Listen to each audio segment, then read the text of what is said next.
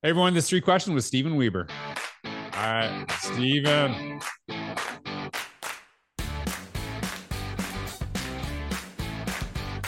All right, Steve. I actually, Steve and I have just been talking a little bit. It is Saturday afternoon. Steven's a big college football fan, and he still agreed to do this on Saturday afternoon. I'm like kind of a mild college football fan, so I feel really guilty right now. So I appreciate your time. We'll try to make it as quick as possible so you can get watching Arkansas football. Well, I'm excited to have a conversation with you today. Hey, and so before I even begin, I want a little a teachable moment that I want to share with everybody. So I'm looking at Steven's name. We've contacted, we've connected before, and every time I do the podcast, it doesn't matter what your name is. I always ask the pronunciation, and I just assume it's going to be Steven Weber. And I asked him before, and he's like, "It's actually Weber." I was like, "That's why he asked." So I'm like so appreciative now because I can say your name right. We're like good friends, right? So that's how That's right. it works for everyone listening. So, Stephen, I'm so excited to have you on the podcast. Currently, Stephen is an assistant principal at a high school in Arkansas. He's done several roles, and we're going to talk about in the other podcasts as well. He's currently the vice president of Arkansas ASCD, which I am so honored to actually be able to keynote next year in 2024. And I appreciate you having me out. And Dr. Bone, I hope is going to be on the podcast as well. So just thanks for your time today. Thanks for being on the podcast. I'm so excited to talk to you today. Thank you, George. I can't wait for the conversation. All right. So Steven's done, we were talking, he's done a lot of different roles. He's been in a lot of different states. And so I was just kind of thinking about, you know, all the different impact that you've had. And I'm sure you've impacted a ton of people, but also in your career, you've met teachers from, probably Arkansas ASCD, North Carolina, Arkansas, wherever you've been. When you think of a teacher who really inspired you, who's someone you think of and why? That's such a hard question, George, because when people ask me that, I feel like if I say one person, I'm going to offend the other 18 teachers who were a positive influence. But I'm going to choose one for today. One that I think of immediately is Trudy Carnes. Miss Carnes was my eighth grade English teacher in junior high school, and Miss Carnes believed in me as a writer. And to this day, I write blogs and professional articles for education, but she believed in me. A lot of other English teachers marked it up and said what was wrong, but she focused on my strengths. And I didn't know about strengths based teaching back then. I was just the student. But looking back on it, she believed in me. And then I believed in myself as a writer. And I grew with confidence to where writing has become something I use as a teacher, administrator, and as professional author for educational leadership and articles. Another thing that I remember about Miss Carnes, and this is kind of a funny story now that I'm an administrator, I wasn't really that into reading the novels and the books that the junior high teachers were assigning to us. I didn't see the need to read those kind of books. I wanted to read books about sports. So Miss Carnes taps into my interest one day and she brings me a book, A Season on the Brink, about Bobby Knight, one of the Right. coaches who uses more profanity than anybody in history. And the Right. book has profanity in it. And she gives me this book and says, My husband just finished his book. I think you'd really like it. And I'm like in shock. I can't believe the teacher just gave me this book. And so I took it home, read it cover to cover. It's about Indiana basketball, and I was a basketball player at the time. And so Miss Carnes connected with me by believing me as a writer. And now I love to read because she hooked me on reading, but she kind of went in the back door. She didn't give me the book that Oh, everybody else in the class was reading. And a lot of teachers are afraid to do that. we got to give a big shout out to Trudy Carton. So I I can't wait to work with your group now because I'm going to talk. I'm going to share a story that's similar to the one you have, and I actually you and I are very similar because I actually will always say like how many of you read The Great Gatsby in high school, right? And it's like always half the audience, and then I always ask why. Why did you read it? And it's like, did you read it because it was like mandatory in your curriculum, and it was like for kids to be successful, they have to read The Great Gatsby, or did we read it because we already owned 100 copies and the teacher knew the book inside out, right? So I think that's such a powerful thing. And the example I use, and I to be honest with you, I feel bad because I always wish I had that opportunity. Is when I was growing up, and we're obviously close to the same age because you played against Corliss Williamson, who won the national championship, and he's 49 years old. He's 1 year older than me. Um, is the book The Jordan Rules, and that came out when I was in high school. And I think that I think you said it so beautifully, is that I say, like, if I would have read the Jordan rules, I'd have probably been more interested in reading, and then I would have been more open to reading the Gatsby. And I think it's not about just tapping into the kids' strengths, but starting in that place, because a lot of kids walk out of our schools, they have the ability to read, they just don't want to ever again. And like, because we see this, and I don't know if you know of this writer, because I know now, I know. Oh, this is like always. This is always dangerous when I know someone's a sports person, because I could talk sports all day. One of my favorite writers, and I know, and I'm so blessed that you've read my books. One of my favorite writers of all time was Rick Riley, and Yes. he wrote the back page article in Sports Illustrated, and by far my biggest influence as a writer is Rick Riley. And maybe now that you know that, you might see some of, because it's like, because I wanted to be like the education version where I tell the stories to kind of make my point and create that emotional connection. He was so good at it. But I used to try to sneak Sports Illustrated into the classrooms, and I used to get in trouble because it's like, that's not real reading, it's because it's a magazine. And yet that's my biggest influence is that one page article. Those are the back of every Sports Illustrated. So like, I still remember tons of articles he wrote.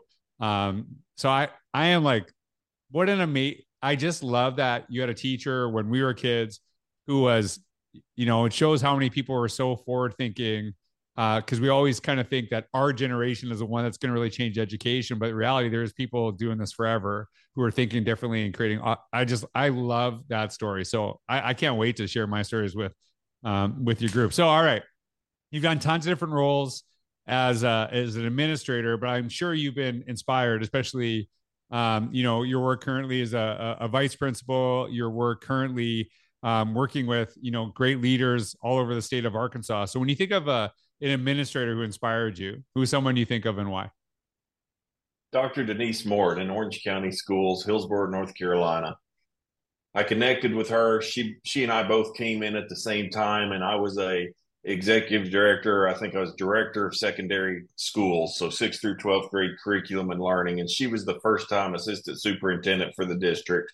She has taught me about giving school board presentations. She taught me about working with people. And most importantly, she said, you must be visible in classrooms. She said, this is not a desk job.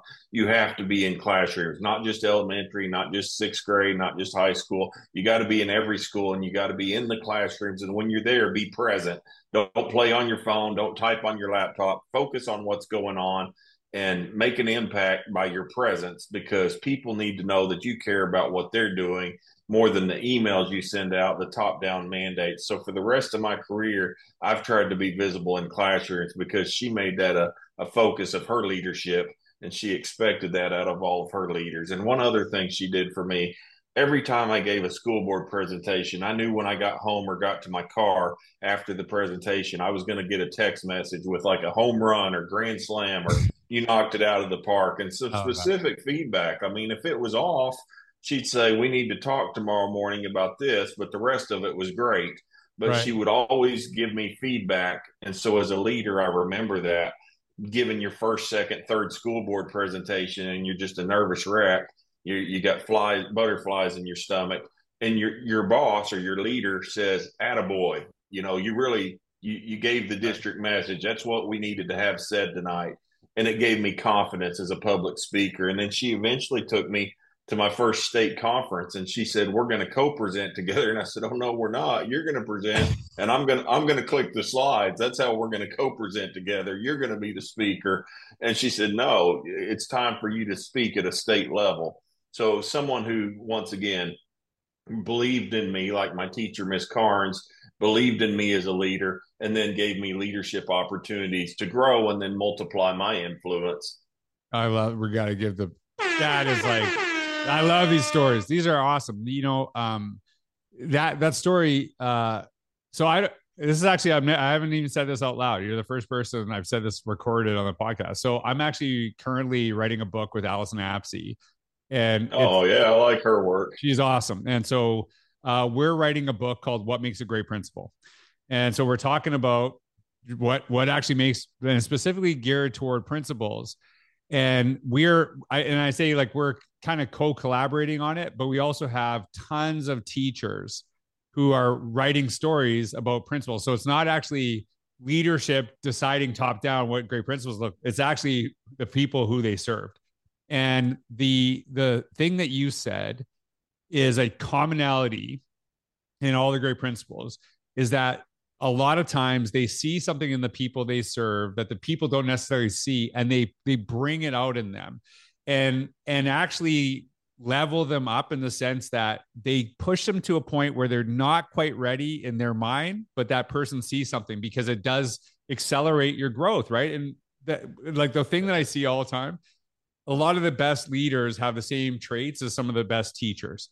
Is that, you know, that's what teachers do. They see something in their kids, and you see that all the time. So that's like, I felt when you were telling that story, I felt so validated in the stories that we're collecting, because that is just a theme we hear over and over again. So I'm so excited about that even more after hearing that story. All right. So you've had a lot of great experience. You've worked with a lot of different people. You've had a ton of different roles, but if you can go back to your very first year of teaching and all that you know now, what advice would you give to your first year teacher self? I'd give a ton of advice to my first year teacher self, but Good. let's just stick with one.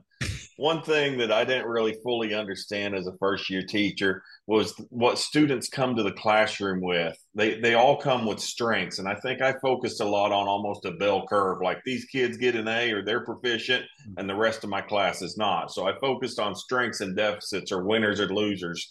And a lot of authors like Rick Stiggins say, don't separate students into winners and losers. And I never really thought that I was treating kids like losers. But now when I drive to work, I see kids that don't have an umbrella. They're waiting on the bus and they're soaking wet. They come to school. I see kids coming to school on Monday and they haven't had a meal since last Friday's free lunch. And so I see more now from a bigger perspective. And I don't think I had enough empathy on those type of situations, especially students living in poverty, because I think as a first year teacher, I was so focused on the content and I was so focused on what the teacher needs to know and be able to do. And I wasn't so focused on scaffolding and things I've learned from other great teachers from observing in several classrooms. Scaffolding, front loading, review, feedback. I wasn't as good at all of that because I was so focused in what I was going to do. So when the principal came in to observe me, I was all about like, hey, look at me. I'm a great teacher. Watch how great I am. And in doing that, probably wasn't focused on the needs of my learners. So throughout 25 plus years in teaching and observing teachers, I've learned a lot about teaching by seeing some really great teachers. And so looking back, I thought I was a great teacher, but I was probably not reaching all of my students because I was not focused on all of the different unique needs that they had. I think I taught a lot. People call it teaching to the middle. I think I taught a lot to the middle and hoped that I reached every kid. Right. Personalized learning wasn't a discussion back then. I didn't even understand differentiation. I mean, there just were a lot of different conversations over time that I've learned. But going back to my early days as a teacher, I think I was definitely partly survival mode in your first year. You're just trying your hardest to know the content so you don't look like a fool in front of the students. Right. I love that. And like one of the, and it's still said in education, like when some people are like, oh yeah, kids don't get an A in my class. I'm like, maybe you're a crappy teacher then. like your purpose is for them to understand the content, not to like punish them. Like I understand the notion of high expectations, but though like the high expectations that we have for ourselves should be that we get kids to understand what we're meant to teach. And that's a really powerful thing that you're sharing. And I'm listening to you and I'm like, you should be keynoting that conference. Like, I love the stuff that you're sharing. So, we're excited that you're going. We can't wait to have you. I'm gonna suck compared to you. So this is, so it was awesome. I love this because I always love having the opportunity to speak before I join you all and get to know you better. But wow, so many people are going to benefit from this podcast. So from the lessons that you have from the people you've worked with, the people who served you when you were a kid, and the lessons you have for yourself. So, Stephen, thank you so much for Stephen Weber. I got your name because we're besties, right? So I'm excited to join you all. I'm looking forward to talking more and learning more about you. So, everyone, thanks for listening, Stephen. Thank you so much for being on the podcast. And we're almost done. We almost get to watch the end of the Arkansas football game. So, I don't know if it's a blowout or what's going on. So, thanks everyone for listening. I hope you have a wonderful day.